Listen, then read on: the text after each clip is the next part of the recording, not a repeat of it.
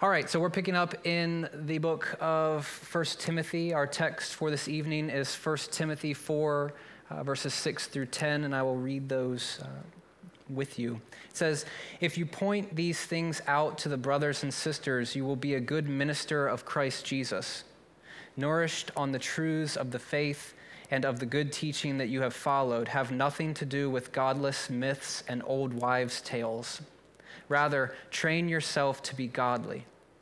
For physical training is of some value, but godliness has value for all things, holding promise for both the present life and the life to come. This is a trustworthy saying that deserves full acceptance. That is why we labor and strive, because we have put our hope in the living God, who is the Savior of all people, and especially of those who believe." This is the word of the Lord. Tonight, we're going to talk about Timothy's responsibilities. This is where Paul turns the tables and doesn't just talk about things like overseers and deacons or church discipline or these kind of big ideas that those in leadership should strive for. It kind of gets personal a bit here as Paul is talking to Timothy. The way that we're going to work this out today, I have a few comments about the verses. We'll just kind of go through them, and then I've got 4 points of application at the end. I say this in my mind every week, but I actually think this one's true, and I'll hold myself to it. This week will be within that 25-minute sweet spot that I'm always striving for. The last few have not fit in that comfortable 25-minute block. So somebody hold me accountable to that. Start the timer now and go. And when I hit it, just raise your hand and try to be as obnoxious as possible, even if it's right in the middle of a great point, okay? Not really. I mean, be sensitive to the move of the Spirit, but hold me accountable. All right, so this is the text. It says, if you point these things out. So here we're set within the middle of a letter. Anytime you're reading the Bible, it's important to know what's come before and what's coming after. Some people think that this phrase here is referring to the things that happened in the past. So overseers, deacons, making sure that Timothy is correcting the bad doctrine. If, Timothy, you point these things out, all that stuff that's come before, then you're going to be a good minister. Some other people think that this is initiating a new set of texts. It seems like there's a play on both sides here where, yes, Timothy is entrusted with all these things that he has learned, but it's also going to move into a different area as well. If you point these things out to the brothers and sisters, this is Paul's code word for the church. This is Paul saying, Timothy, your job is to teach these things to the people in this room.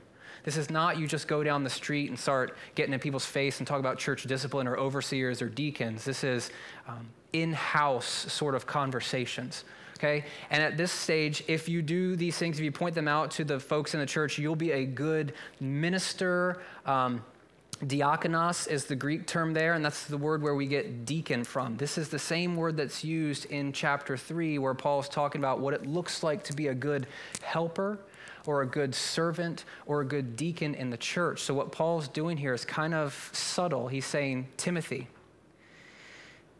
this isn't your specific role, but you're going to be taking on some of the responsibilities that look like something that would be on the job description of a deacon.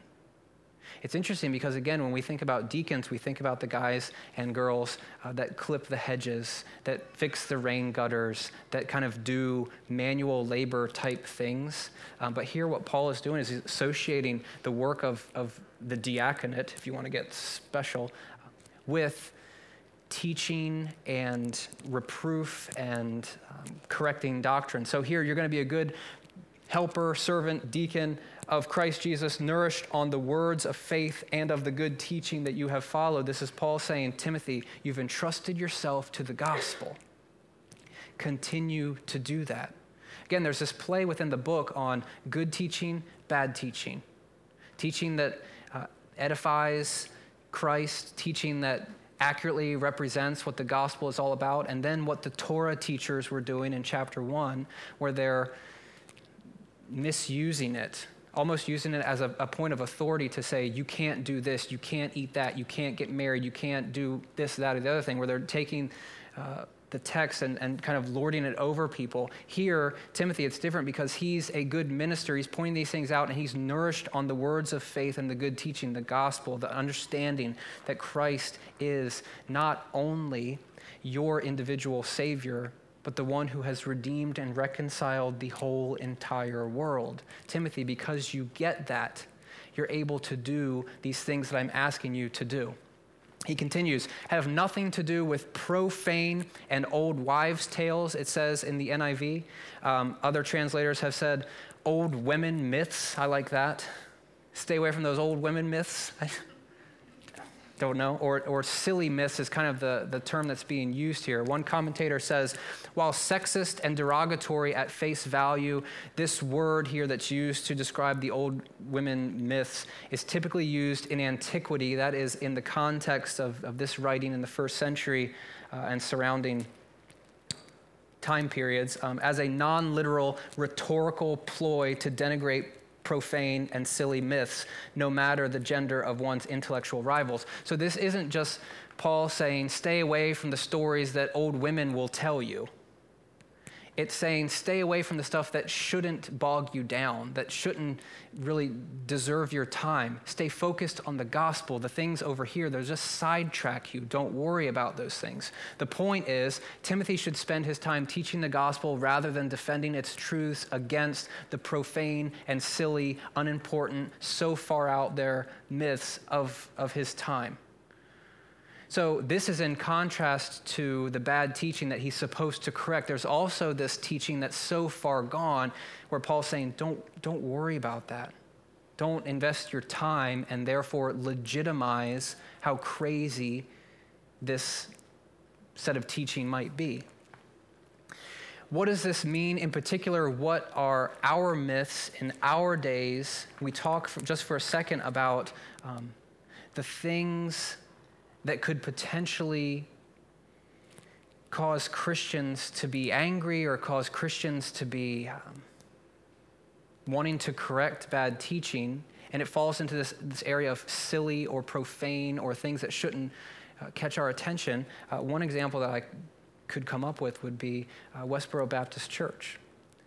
The folks that claim to be Christians that will protest military funerals because they believe that war and death in war is God's judgment for the LGBT community.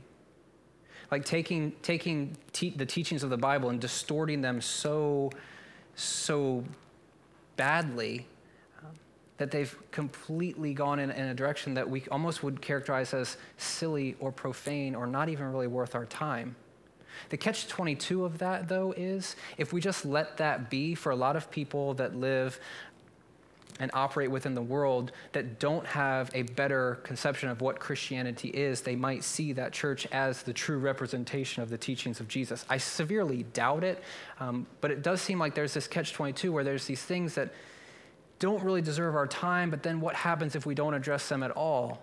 At least in this context, it seems as though Paul is telling Timothy, there is a difference, and I don't want you to get bogged down with the stuff that you shouldn't get bogged down with. If you care about the world of evangelical Christianity, which I know maybe two of you do in the room, the last few days has just been a ridiculous barrage of news stories about this musician thinking this about creation and how he's heretical, and this pastor saying these things 15 years ago and how he should be booted out. And I don't want to make value judgments on either one, but it seems that Christians preoccupy themselves with throwing stones in the metaphorical glass house. We feel as though it's our job to take anyone who has doctrine different than ours and just completely berate them in a very public manner. Those are the sorts of stories that stand right in line with Westboro Baptist Church of the world, where that's who people see us to be. So I think that there's at least wisdom in thinking through when to engage and when not to engage. You know that in certain conversations with friends or people that you know where they're going, if you were to take the bait, as they say in the world of the internet, people will troll us to try to see what it is that we'll do with those very softball-like pitches out there where you might want to engage, but you're only engaging with someone who doesn't want to engage with you. And I think there's wisdom and discernment in when and where it's appropriate and how to engage in those discussions. So that's a bit of a reading in there. Obviously, that doesn't have, that's not totally on Paul's periphery because he's talking about something a bit more contextual than that, but I think there's some application for us. The second main focus of this text is about exercise. He says, instead of spending your time focusing on the profane and the old wife fables, tales, old women myths, whatever, I hope that's not sexist and derogatory. He says, train yourself, gymnase, which has that tie to the gymnasium. This is where we get that word from. So it's like Paul is appealing to the work of an athlete here. Train yourself not to be a good wrestler or runner, but train yourself to be godly. There's this play in this text between the profane and the godly. There's a play between these things that are inappropriate and these things that God wants us to engage and to struggle to become. It says, train yourself to be godly. For physical training is of some value, but godliness has value for all things. Okay, those two, physical training and spiritual or godly training, are not mutually exclusive. So often, and I think this might step on toes, and I don't totally mean it in that way, but so often the church has focused on our spiritual well-being that we've neglected our physical well-being, and those two conversations usually don't come up because they are sensitive conversations. But here, it's not Paul's point to say it's not important to take care of yourself, to watch what you eat, to exercise, to not be completely sedentary where you're just sitting there, but to care about what you've been given and to treat it well. I don't know if you guys can tell, but I have recently signed up and started lifting weights at Planet Fitness. Thank you, Daniel. To try to live this out, sort of, but I mean, a lot of times, if we're being honest, this has nothing to do with Jesus. This has to do with me wanting to look good at the beach. Or me wanting to get my 5K time down into the world where I can run with Brandon and we can actually be close and he won't beat me by 20 minutes. Where it's like, I'm fueled by my own selfish motivations and desires to be better. And I think that this is interesting because when you start lifting weights or you start running or you start dieting or you start whatever, you begin to see immediate results, and sometimes that can fuel us. But with regard to spiritual training in godliness, you don't always see the same sorts of results, and it can be a bit depressing. So therefore, our discipline in training ourselves for godliness might not always stack up to our training the physical, although if we're being honest, we're pretty bad at training the physical too.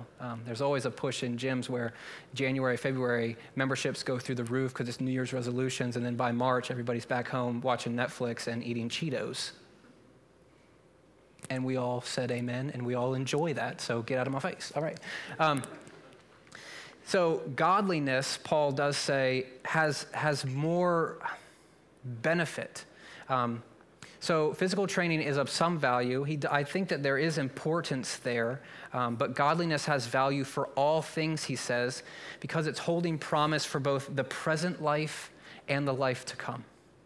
Okay, against my better judgment, we will talk about this. I talk about this all the time. If anyone has ever spent time with me in class, you've seen this a few times.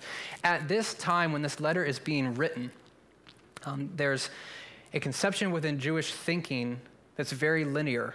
At the moment, they occupy space in this age. And at some point, a very definitive event will take place that ushers in what's called the age to come. They're waiting for something to happen so that they can leave this age and enter into whatever that looks like. I can at least say this much. It probably doesn't look the same as we've conceived of it in our minds, where we go to heaven out there somewhere, not here. They thought about things in a very different way. But what Jesus did, he took this paradigm and sort of blew it up, where instead of this one moment that brings about the age to come, there's this kind of weird, already not yet moment. So Jesus shows up and he takes the age to come and he brings it into the present, where the people that follow him can begin to experience the things that they were waiting to experience. Things like justice, things like restoration, things like reconciliation, redemption, healing, all of these things that were out there somewhere. When Jesus shows up, he completely brings those things into the present. The man with the withered hand is healed and he's restored. The woman with the issue of blood is healed and she's restored. Even things like food miracles, he's making something that seems to show the wear and tear of the world, and he's bringing the bountifulness and the fruitfulness of that time into the present. Or the stilling of the storm where he just shows up and says, peace. And the storm is still. Like, these are all moments where we begin to see what they're waiting for is actually here and now in the life and death and climactically in the resurrection of Jesus. A lot of times the way that we as Christians think about this, we're waiting for something better, we're waiting for something else, we're waiting for something out there somewhere, when the message of the New Testament over and over and over is, you're already experiencing some of it now. And beyond that, as ambassadors for Christ, it's not just we go out and evangelize, it's we bring heaven to earth. We do the work of God in the sense of bringing those things to bear now as we stand up for justice and reconciliation and forgiveness, and we see the equality amongst peoples, and we begin to bring those things that are supposed to happen out there, and we bring them to bear even here. So Paul is saying that these things have value for right now, in this age and in the age to come. Third thing, this idea of motivation. He says this is a trustworthy saying that deserves full acceptance. This line comes up over and over and over in Timothy. I forget how many times in particular, but it usually is introducing what comes after it. And he says, this is the trustworthy saying, for to this end. This is what it's all about, Timothy. To this end, we labor. This word here, labor, has overtones with, again, an athlete's training. We contend, we fight, we wrestle, we train ourselves, we labor and we struggle because we have put our hope in the living God. This word here is what's called a perfect, which means it happened in the past. It's not we are continually putting hope in or we are hoping for something out there. It's in the past. That action is something that has taken root and it defines who we are as people. We are contending, we're laboring, we're struggling because in the past we've placed hope in God, the living God, the God who is Savior of all people, weird line here, and especially of those who believe. Some people take this line to be an indication of what's called universalism, where God is going to be the Savior of all people and especially the ones who believe in him. It seems better to think about this line as God being the king. Undertone, not that Roman ruler. God being the one who is in power over all things. God as the one who is Savior of all things, and especially of those who believe. He is crowned as ruler and leader. To this end, we labor and struggle. We've put our hope in the past, in God, who has certainly saved us. There's 4 points of application that I want to pull out. One of them is going to come back to this line here. The first one is a good servant. Remember Timothy and those overtones with the deacon or the helper or however you want to quantify that. A good servant, one who follows that role well, is shaped by the gospel. And you should be too. We talk so much about the death and resurrection of Jesus. We talk so much about the new life that we have through him. We talk so much about being conformed into his image. We talk so much about restoration and God restoring things back to what they were intended to be. We talk so much about forgiveness and peace and mercy and love and all these concepts that in our lives don't take root. That in our lives we can't ascribe to ourselves because we're too bad or we're too tainted or we're too whatever. Even in your conversations in your mind about discipleship where you say, oh gosh, I can't disciple anyone. What do I have to offer? We carry those over at times and we don't hear the truth of the gospel that says it's forgiven, it's done, it's been paid for. Now live in light of it. Bring heaven to earth. We spend too much time stewing over how bad we are, how it's completely inconceivable that God would love us or care for us or want anything to do with us. And remember the undertone in this letter where Paul says, I am the foremost of all sinners. But yet Paul has received grace. We should be a people shaped by the gospel, and that should not be something that only takes place in the quietness of your house during your devotional time. That should be something that shapes how you speak, how you act, how you engage, how you love, how you fight for justice. All of these things, it should be so evident in whatever way God has created you to show those things. This is not my moment where I say, we should all be super smiley and just skip down the street and hold hands and sing Kumbaya, because that's what Christians should do, right?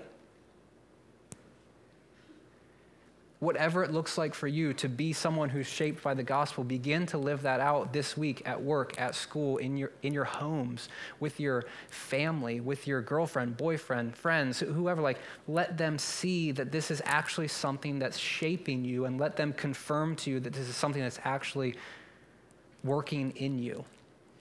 This is not, side note, a talk where we're all going to arrive at one point or we're going to become better and better and better and better people, but let at least this be something that's not just an ethereal concept that at one point in your life you accepted so that you wouldn't burn in hell for all eternity. Let this be something that actually takes root in who you are and people can see it and experience it.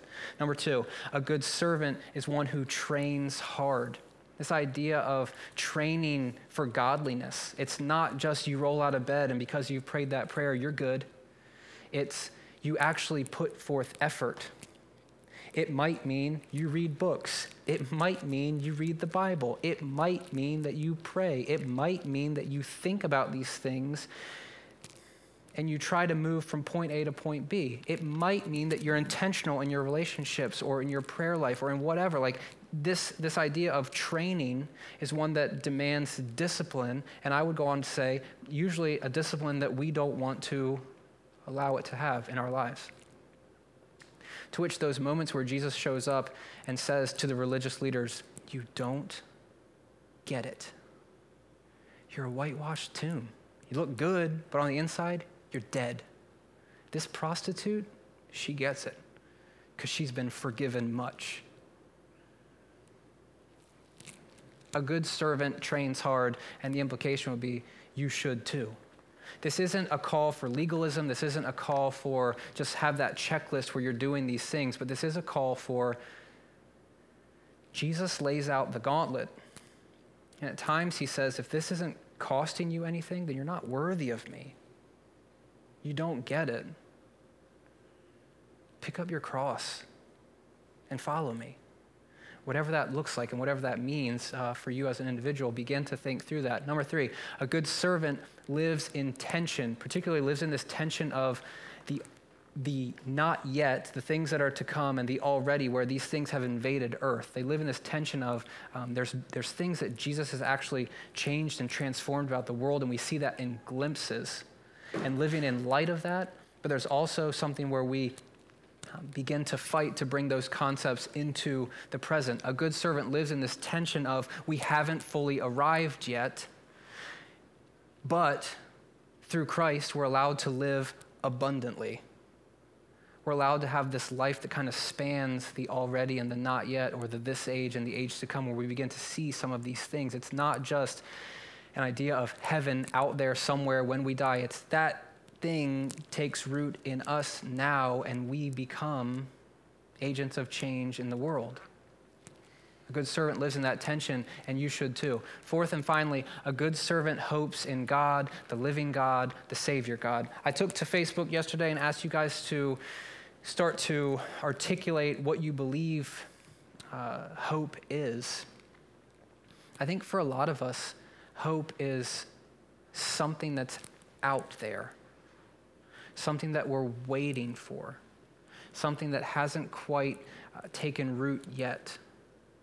It seems that in this text, the things that they're hoping in are the things that have already happened.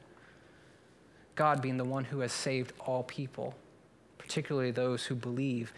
God is the one who, through Christ, has brought about change. It's already happened. That's where their hope lies. It's not in what will happen in the next day or the next week or the next year. It's that thing back there in roughly anywhere from 29 to 34 AD. That thing changed everything else, and we hope in that. It's done. Now, what does that mean for the things that we pray for? I have no idea. That's a huge letdown, I know. But at times, if we begin to hope in this outcome or that outcome, I think that we miss the idea that the source and the roots of our hope are in the past. And I'm not saying that we shouldn't be expectant for change or healing or things to happen. But I think that there's a danger that at times we can move so far beyond this rooting in the past to what's out there that sometimes we miss it. That is easier said than done.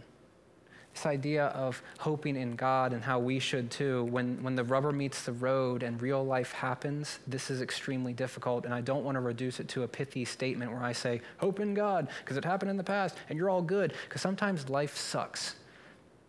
Sometimes the things that you don't anticipate happening happen. Sometimes the God that you hope in seems to be the God that's checked out or not involved. And I think it's in those moments it's important for us not to bury our heads in the sand, not to be scared to ask questions or doubt or wrestle, but to be ones who are very slow to cut that tether to the death and resurrection of Jesus and the change and the transformation, not just in our personal lives, but in the whole focus of the world that it's brought about. There's a lot from this text about Timothy being a good minister, but I think the implications are very prevalent for us as a community. I want to at least encourage you, again, as we leave you with this question, has the gospel taken root in you so that you're changed, transformed, the things that you think, the way that you go about life, the relationships that you have, where it's actually doing something, transforming you? Not just it's an additive so that you'll be okay someday down the road, but like it's taking root in you. Is the gospel something that's creating a hope in you that's not contingent upon what happens or what takes place or this or the other thing, where it's already something that you've hoped in? And again, that's not an argument for burying our heads in the sand. That's an argument for seeing that it's not just about us, it's about this larger mission. And even that just sounds so trite, but wrestling with those concepts. Has the gospel been something that causes us to train hard, to work hard, to want more, to pursue with everything that we have? Or do we treat it like our physical exercise? Good for a week, bad for 5 months, good for a week, bad for a year? Or is this something where we can begin to build in disciplines where this is not just an ethereal concept, but it's something that actually takes root in us? In all of that, know that hope is available in the person and work of Jesus, in his life, his death, and his resurrection, and trust that God truly is the Savior of the world and the Savior even more so of those who choose to believe in him.